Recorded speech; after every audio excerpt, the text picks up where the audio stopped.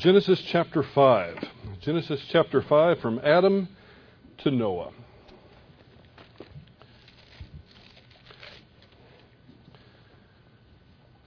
The 5th chapter of Genesis provides us with a 10-paragraph list of descendants from Adam to Noah, with Noah's 3 sons being at the end of the list. Many genealogical lists like this are difficult to work with, but this one is exceptionally interesting, and it's significant. In one sense, this chapter provides us with a link between 2 of the most significant figures in the infancy of human history, that being, of course, Adam and Noah. But it provides us with an extended reminder of the prevailing theme of death, which began with Adam, but it also serves to present us with a contrast to that theme, particularly in the person of Enoch. So this is actually a fun chapter. I think you're going to enjoy it. In this chapter, Moses lists 10 panels of names, each time recording that someone lived X number of years, and then fathered the next name on the list. Then lived Y number of years, fathering other sons and daughters, the list says, finally concluding with the total number of years lived and the fact that that person died. This happens over and over again. We see with Adam in verse 5, and he died. And then Seth in verse 8, and he died. And Enosh in verse 11, and he died, and so on. Over and over again, that theme of death is predominant. But there are a couple of exceptions to that theme, and one, the most prominent, being Enoch. And then Noah's death is not recorded in this chapter. It will be recorded on into chapter 9. But in studying this passage, there are 3 of the 10 panels that we'll focus upon this morning. First, in verses 1 through 5, which begin by affirming that Adam was created in the image in the likeness of God, and it reminds us of this key word in Genesis, perhaps the most important word in the whole book. It reminds us of the word blessing. The word to bless or blessing is probably the key word in the book of Genesis. And these first 5 verses remind us that Adam was blessed. On the day that the man and the woman were created, God blessed them. This is important because it happens in the middle of a chapter on death. In the middle of a chapter on death, God reminds us that we were created to be blessed. Very important theme for all of our times, but especially, I think, in the time in which we live. Then in verses 21 through 24, this is the second panel that we'll focus upon this morning. This introduces us to a remarkable man, an absolutely remarkable man named Enoch, who serves as an exception to the pattern of death and causes us to recall for just a moment, even a fleeting moment, the principle of blessing that we were created to enjoy. And finally, in almost a postscript in verses 28 through 31, Moses presents us with Noah, who will be, of course, the predominant figure in chapters 6 through 9. Read with me, if you would, in the first panel that we'll take a look at, the first of these 3, in verses 1 through 5. This is the book of the generations of Adam. In the day which God created man, he made him in the likeness of God. He created them male and female, and he blessed them. Key phrase. And he blessed them and named them man in the day in which they were created. When Adam had lived 130 years, he became the father of a son in his own likeness, according to his image, and named him Seth. Then the days of Adam, after he became the father of Seth, were 800 years, and he had other sons and daughters. So all the days that Adam lived were 930 years, and he died. So you see how this follows the pattern that I described before. But this one exception, the idea that blessing is inserted, a reminder that we were created to be blessed. That's God's purpose in creating us, was to bless us. But sin got in the way. And we see that throughout the rest of this chapter. Time after time, actually 8 different times in the chapter, the phrase, and he died, comes up. And it would be 9, except for Noah's is not going to come up until chapter 9. These verses serve to bring us back, to focus our attention back on the beauty of creation and the value that God places upon mankind, which is the pinnacle of his creative activity. Both the man and the woman were created in the image of God, and as such have very special value before Him. God values all that He creates, but mankind is at the top of the list. You might not have ever thought you were at the top of any list, but you're at the top of God's list. He values you greatly. No other creature, no other aspect of creation shares God's image. And that's why it's so disgraceful when we allow atheistic activists and their accomplices to place the interests of other species of God's creation on a par with that of humanity, and then attempt to legislate protection of certain species to the harm of human beings. That's pure atheism at work. That's not theism. That's atheism at work. But make no mistakes, Christians should be the first people on the planet to promote care for our planet. I want clean air and clean water as well. I don't want to breathe polluted air. I don't want to drink dirty water. We should provide competent stewardship for all of God's creation. That's part of our God-given responsibility. But to place other aspects of creation on a par, that's the key idea, on a par with humanity is not a biblical concept. Some people go beyond that and not just place other aspects of creation on a par, but they place it in a position of superiority to human beings. And that's a problem. So you get the point? We were created and we were given the responsibility for stewardship over this planet. And we should take that seriously. But we should never forget that human beings, and only human beings, were created in the image of God. So when we have to make a decision, and sometimes those decisions are difficult, but we never want to put any other aspect of creation over the needs of a human being. Doesn't work that way, not biblically. But we want to make sure that we take special note in verse 2 of this phrase, and He blessed them. The idea of blessing is further mentioned in this passage when the report that Adam had other sons and daughters, and this implies fertility. From chapter 3 on, we've witnessed in vivid detail the negative effects of sin. I know it's kind of weighed on me. Perhaps it's weighed upon you. It's just almost week after week we've seen the negative things that have happened because of Adam's sin. In the first 15 verses of chapter 4, we saw that sin is not benign. It's malignant. Our Lord Himself explained, either we master it or it will master us. And in this dispensation, we master sin by saying yes to the Holy Spirit's indwelling presence and ministry in our life, and no to sin. We witnessed Cain's murder of Abel. And then later in chapter 4, we're introduced to a man named Lamech. You remember him? Who had no regard either for the sanctity of marriage or for the sanctity of life. Even writes a taunt song about the murder or the murders that he had engaged in. So it's been pretty negative for several lessons now. So it's really somewhat refreshing to me to be reminded in verse 2 of the concept of blessing, the concept of enjoyment. This life, we were meant to enjoy this life. We were meant to be blessed by God. Sin is what got in the way. We were created to be blessed. Isn't that a wonderful concept? Because God is perfectly holy, He cannot bless that which does not correspond to His holiness.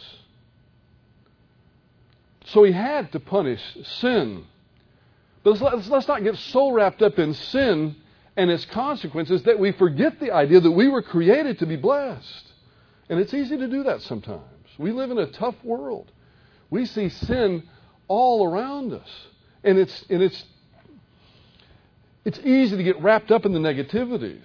But just for a moment, let's remember one of the positive things, that we were created to be blessed. Now, granted, some of the guys on TV, I believe, have done a great harm.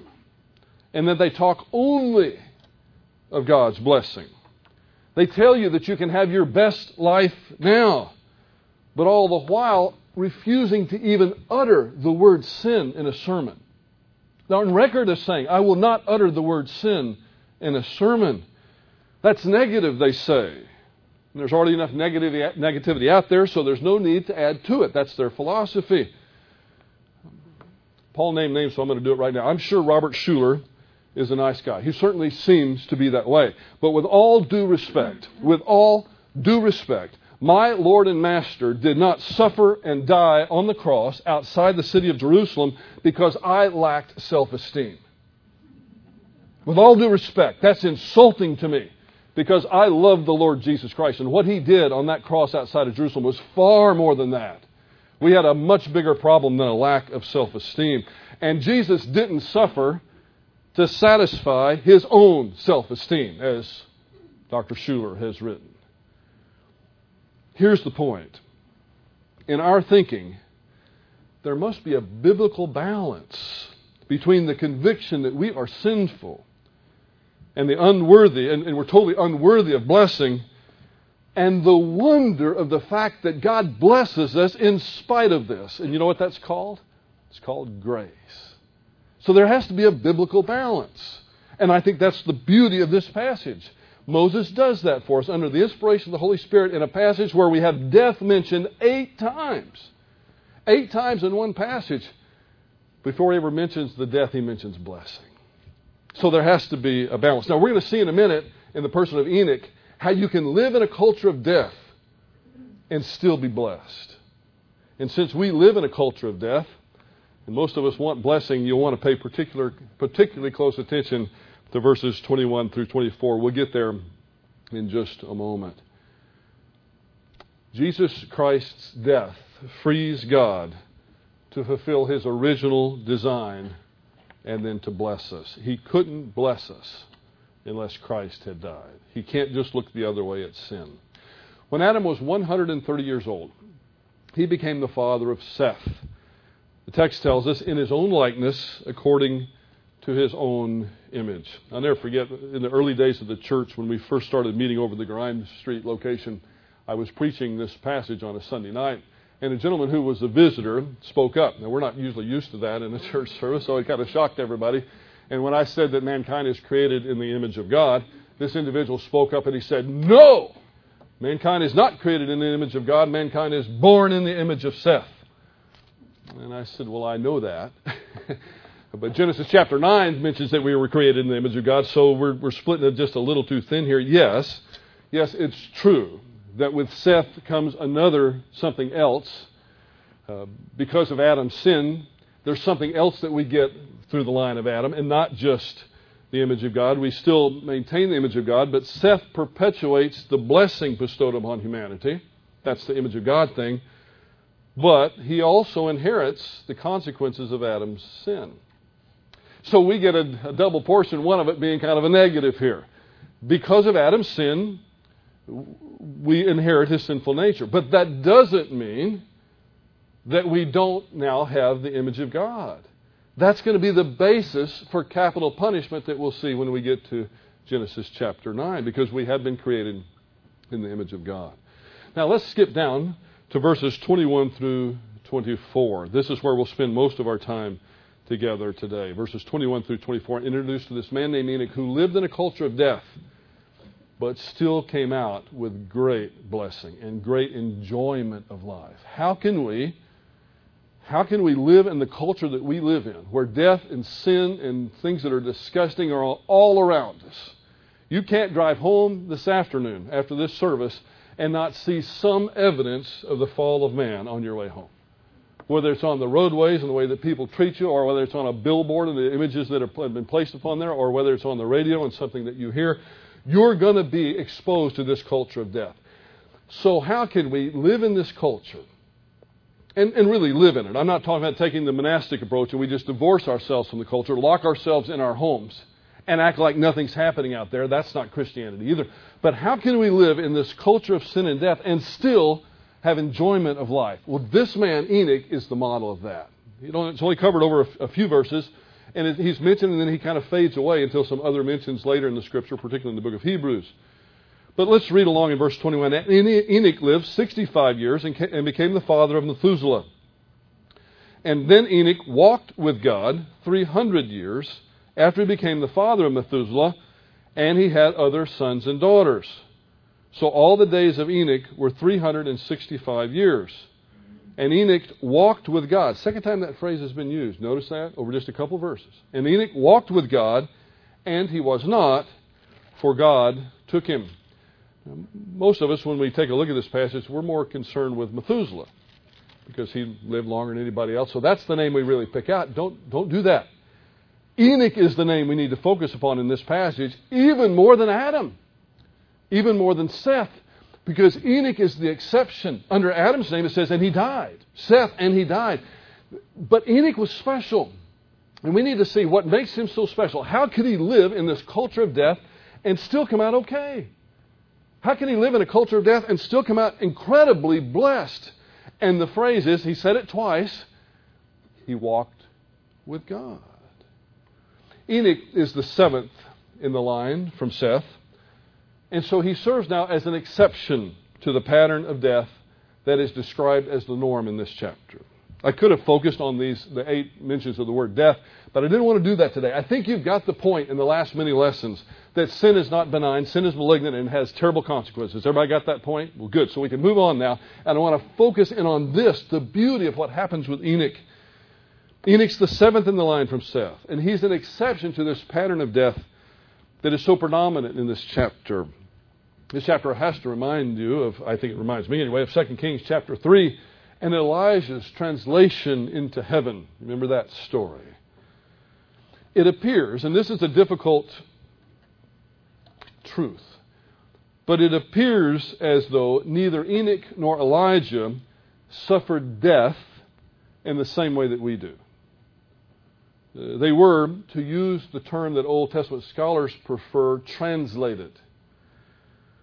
What that means specifically is a bit difficult to say. Hebrews chapter 11 verse 5 says that Enoch did not see death. The Greek term that's used there is a form of the word that means to see, but it can also mean to experience. So in some way that's really not described in detail in this text, Enoch, and Elijah too, but specifically Enoch here, does not experience death.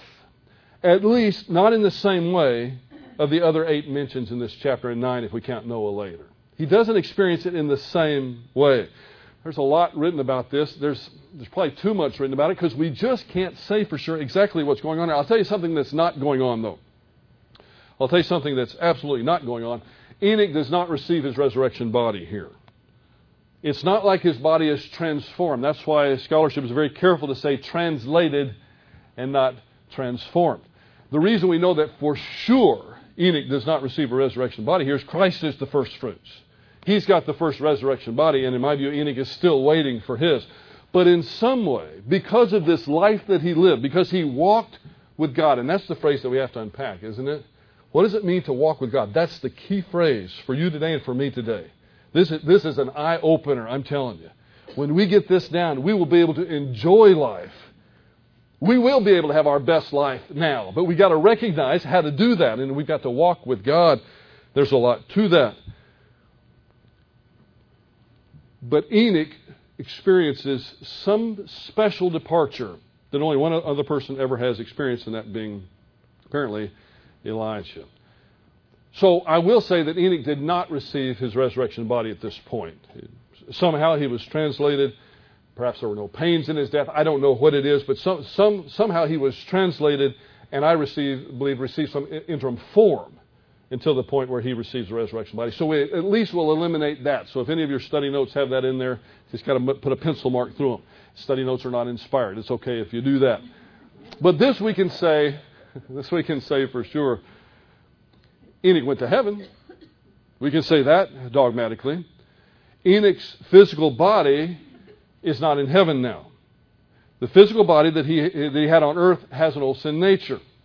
So that physical body could not have just been taken up to heaven in that form and being enjoying heaven now. It's impossible. It can't happen because he still has Adam's trend. So no matter how righteous of a life he lived, that can't be what happened either. So we can say that for sure. His body was not transformed into a resurrection body. That also we can say for sure. Again, Christ is the first fruits. And guess who the second fruits are, if you want to call it that? You and me. We get our resurrection bodies before Enoch, as righteous as he was. So whatever happened to Enoch, it was unique. And it was a very special blessing and an honor that came his way because, as this text has told us twice now, he walked with God. Enoch is held up as a model for others to follow during our time here on earth. It's worth observing, if you didn't notice, that Enoch is the seventh in the line from Seth. Lamech was the seventh in the line from Cain. You remember, Lamech was the bad guy in the previous chapter. So you have in these two genealogies, in the seventh person in each line, Lamech being the seventh in that line, the evil line, that's as evil as you can get. And then Enoch, the seventh in this line, that's, at least for his time, is as good as you can get. Now make no mistake, in case you're visiting with us this morning, you've never heard this before, it really doesn't matter how good you are when it comes to your eternal life, your salvation.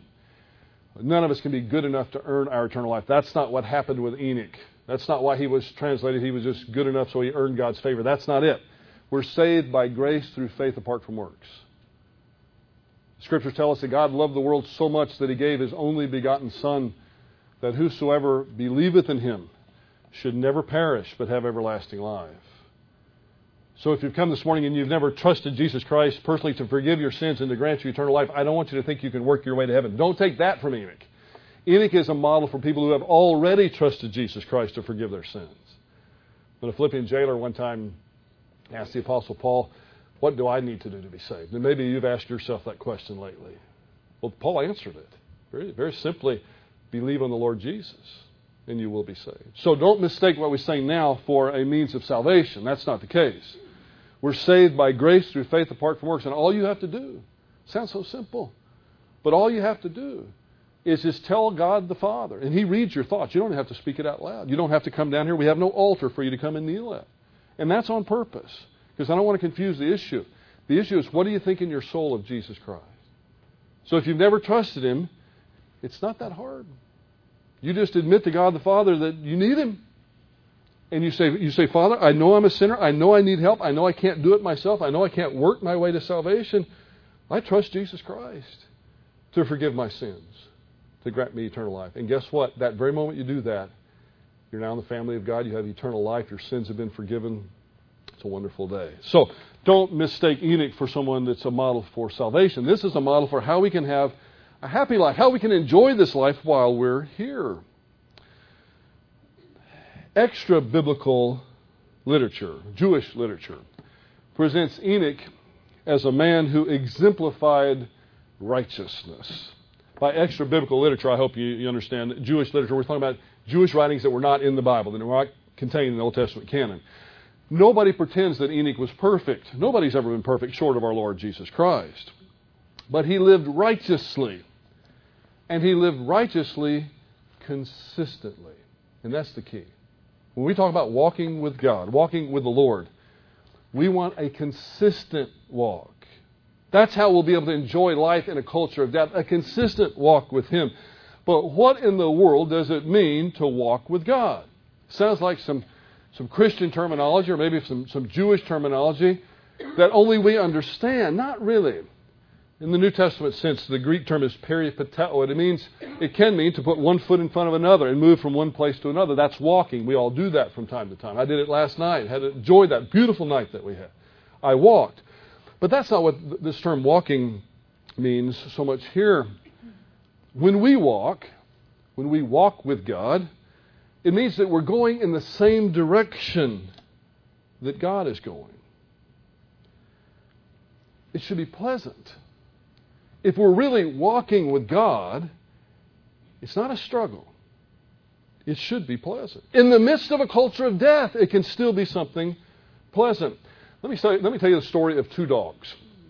One is named Hannah, and the other is named Britta. Britta was a German Shepherd that I had 35, 40 years ago. I'll put her, she's the example of Enoch, so I'm going to hold her off just for a moment. Hannah is my current dog.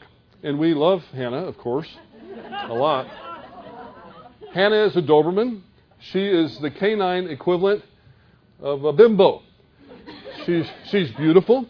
She was bred for looks. She's a muscular female. If she was a show dog, she would have placed, I'm sure.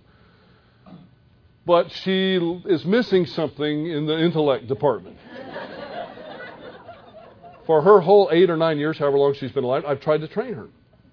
And I've tried to walk her outside with me on a leash. It just can't be done. I've tried every which way from Sunday to train her to walk on that leash with me. And what she does, as soon as she gets outside, she starts pulling. Now, you can't, a little bitty dog, I know the little bitty dog lovers here. That's okay. If a little bitty dog pulls you, you can just kind of put a finger and bring him back. But when a Doberman pulls you, you're liable to dislocate your shoulder. And so when she gets out into the neighborhood, the first thing, if it's a bird, she's going after the bird. If it's a squirrel, heaven help us. Hospital visits are soon to follow. But she's jerking you all over the place. And it's no fun. Because when I'm walking, I jerk her back, because I'm not going to have her do that. And if another dog goes by, my goodness, she just loses it. And it's a struggle every time I try to take her to walk. So guess what I haven't done in the last several years? I gave up. I don't walk her anymore. Because it's no fun for me, and it can't be that much fun for her, because she's constantly getting her neck jerked back to keep me from getting my shoulder dislocated. I still love her. She's still a member of our family. And I'm not putting myself up in this analogy as God, but she's not walking with me. See, she's walking me, I'm not walking her. You see? Now listen, if we're going to do it right with God, He needs to walk us. Now while I jerk Hannah back into line, and God will do that for us too, God's jerk is a whole lot more strong than mine is. There's another dog by the name of Britta. Britta was a German Shepherd. I had Britta when I was in high school, so this was 35 plus years ago, maybe 40. Britta was an obedience champion. She was good looking too. Maybe not as good looking in her breed as Hannah is in hers, but she was a pretty good looking dog. She won an obedience dog show for me one time. I had Britta trained so well as a high schooler that I could walk her along with me, not just on a leash and she would pay attention. I could take the leash off of her. And she didn't bolt, she didn't run, she paid attention. She looked at me the whole time. She'd be walking, she'd look ahead a little bit, and then she'd look up at me. If I would turn real quickly, she'd turn real quickly. If I'd start going ahead, she'd go ahead. If I did a figure eight, which is one of the most difficult things you can do with a dog that doesn't want to stay with you, she'd be right there with you. Her head was right next to my thigh the whole time. I even took her to school with me one time, walked her through the hall, set her down in the classroom. She was my exhibit for the class, how you train a dog. It was a joy to walk her. And guess what? She had a good time walking with me. She didn't have to worry about where we were going. She didn't have to worry about if there was a squirrel that was on somebody's fence that she had to go after. I think she understood that if there was any danger out there, I'd let her know about that. Hey, listen, there's danger over there, and I'd walk the other direction. One of the things I even did was, when you train a dog like that, you train them to walk over uneven surfaces, over bridges, over wire coverings for manholes and things like that, so that they trust you completely. Starting to get the idea? They trust you completely. Their attention is so much on their master because they trust the master to lead them in the right way at the right time over the right paths. And that master's not going to lead them into danger. Britta had a whole lot better time in life than Hannah's having. Now, Hannah thinks she's having a good time, but she'd have an even better time if she'd let me walk her. If she'd pay attention to me. If she wouldn't try to bolt every time we go out, as if there's something better out there than there is right next to my side. She thinks there's something better somewhere else. And then we come to God. When we walk with God, it means that we're going on in the same direction that God's going. Now, how can that happen? How can we walk with God and go in the same direction? We've got to keep our eyes on Him. We can't be looking everywhere else chasing squirrels. We've got to keep our eyes on Him consistently. And where He goes, I go. Where He wants me to go, I know I can trust Him. Because He has my best interest in mind. He wants to bless me. It's hard for me to bless Hannah when she misbehaves like that. I blessed Britta all the time. She would come home, I'd give her the treats, I'd pet her, and what a good girl you were. And she wanted more of that. Don't you want to enjoy this life now? Don't you want to be blessed now? Well, the way we do it is we keep our focus on our Master with a capital M. That's how we do it. When we walk with God, it means we actually enjoy His company. If you think you're walking with God and it's drudgery for you, if it's a struggle for you, I'll obey Him, but I sure don't want to. If that's the attitude, guess what? You're not walking with God. Not in the biblical sense. When we obey reluctantly, that's not the kind of obedience God really wants. It's better than disobedience. But God would like us to trust Him. Our culture says it's okay to have sex outside of marriage. The Bible says don't do it. What the culture doesn't tell you is that there are terrible consequences to that. You see, God knows that. He knows the consequences, both physical and emotional, that come from that. Disease, undesired pregnancies. The problem is not so much an abortion problem. The problem is we have disobeyed God in the beginning for having the sex outside of marriage. That's 99.9% of the abortions that take place. We need to back up one step and remind people that God knows best. And I just picked that one because it's one I think everybody could easily see and agree upon. But God knows best. He's our master. When He opens the door, let's don't bolt for the greenest pasture that we can find. We need to look at Him and say, do you want me to walk through that door? Will you walk through? I'm with you. You don't walk through that door, I'm not going. When you stop, I sit. When you point your finger down, I lay down. If you say stay, I stay. Because I trust you. Enoch trusted God. And he walked with God. And that's why he had this incredible life. When we walk with God, it means God's our friend. We enjoy His company, and He is our friend. He's continually in our thoughts. Just like any other person who's become extremely important to you, or plan, or activity. You've been in that situation before, I know, where someone has so enamored you that you're thinking about them all the time. Maybe back when you were first married or dating, you thought about that person all the time. You were focused upon them. That's the way God wants to be with us. And it's in our best interest to do that. You know what it boils down to? Do you trust God or not? That's what it really boils down to. Now, I assume everybody in this room, most of the faces are familiar to me, I assume everybody in this room has personally trusted Jesus Christ to forgive their sins and to grant them eternal life. You don't have to amen it, but I assume everybody has done that. That's a pretty big thing to trust God with, don't you think? Our eternal destiny? Eternal is a long time. We've trusted Him for this big, big thing. And then when we live our Christian lives, oftentimes we live as though we don't trust Him for the little things. I'm going to trust Him with my eternal life, but I don't know if I can trust Him on where I need to go to college. I can trust Him to save me from my sins, but I don't know if I can trust Him with who I'm going to marry. No, it's silly. It's totally illogical. It's irrational. We should trust Him with everything. So when we walk with God, we enjoy His company. When we walk with God, it means He's our friend.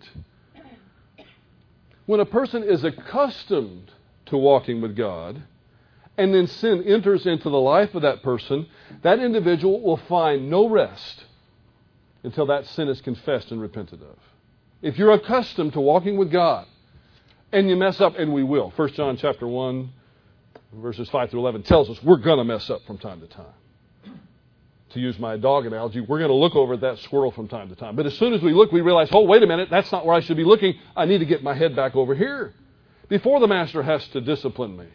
That's what confession is. That's what repentance is.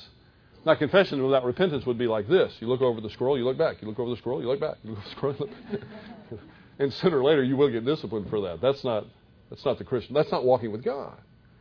But if you're accustomed to walking with God, if you're accustomed to looking at Him, and all of a sudden you realize, it's been a little while now, and I've not been looking at Him lately, then you're going to have a desire from within. The Holy Spirit's going to motivate you to do it, to confess that sin, and to begin to re-establish the joy of our salvation, as David said. David went a full year, at least a full year, maybe more, without enjoying his salvation. He had salvation, but he didn't enjoy it until after he realized he had taken his eyes off of God, and he was doing things his way. He had no regard for God's laws. He had no regard even for his friends. Bathsheba was one of his best friend's wives. What was he thinking? He wasn't looking at God when that happened. When a person is accustomed to walking with God, we will be quick to confess our sins, and not just to confess, but repent of it. Move away from it and move back into God's fellowship. Marcus Dodds, the Old Testament writer, describes it this way. Walking with God, he says, is a persistent endeavor to hold all our life open to God's inspection and in conformity to His will. All of our life. Not just the parts we want to give up to Him, not just the parts we think we can trust Him with.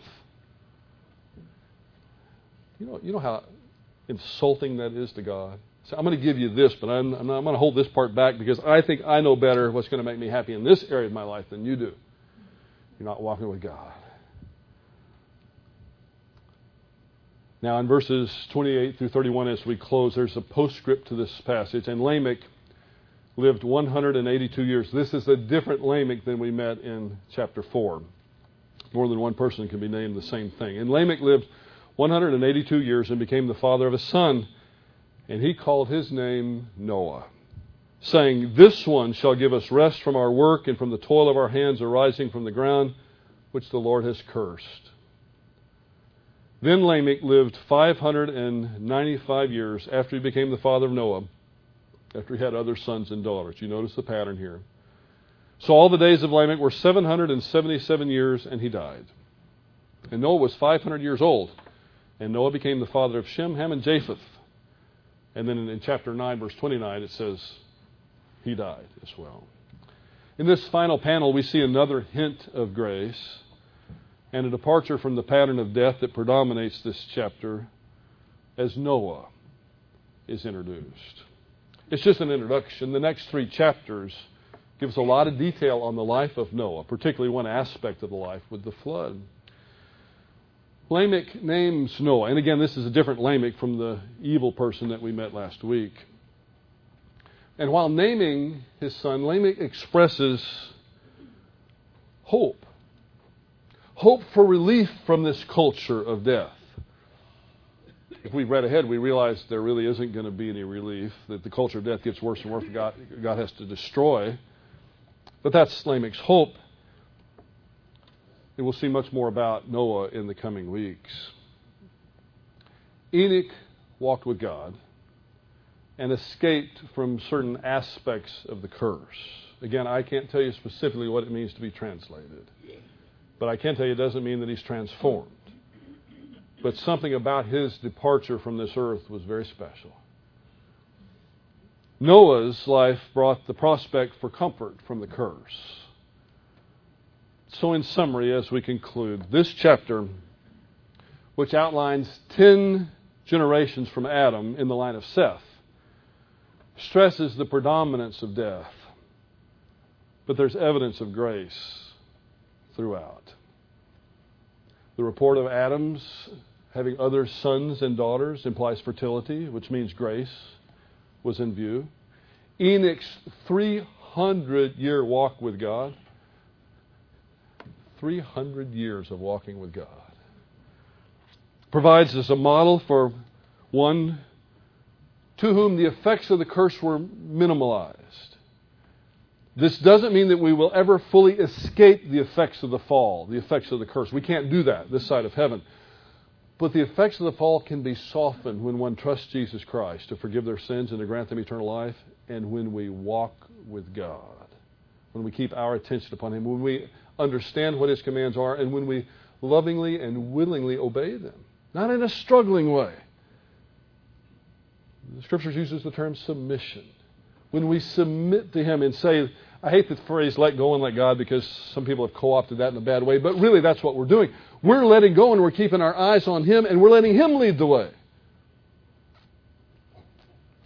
When we do that, the effects of the fall, the effects of the curse can be softened, minimalized.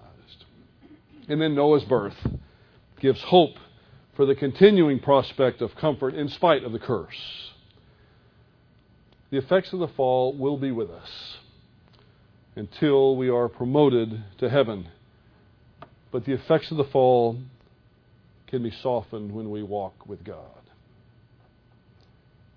God has created each of us to enjoy His blessing. But the enjoyment of that blessing demands faithful, loving, willing obedience. Let's walk with God. Heavenly Father, We are so grateful that you loved us enough to send your Son to die for us, so that when we trust Him, we can have eternal life. And Father, we are so grateful that as part of your plan, you have graced us out, and you've given us the opportunity to walk with you. Father, you are such a wonderful, loving, kind leader. You know where you're going, and you know where we should go as well. May we keep our eyes upon you in the days to come. And like Enoch as our model, may we consistently walk with you. We'll ask these things in Jesus' name. Amen.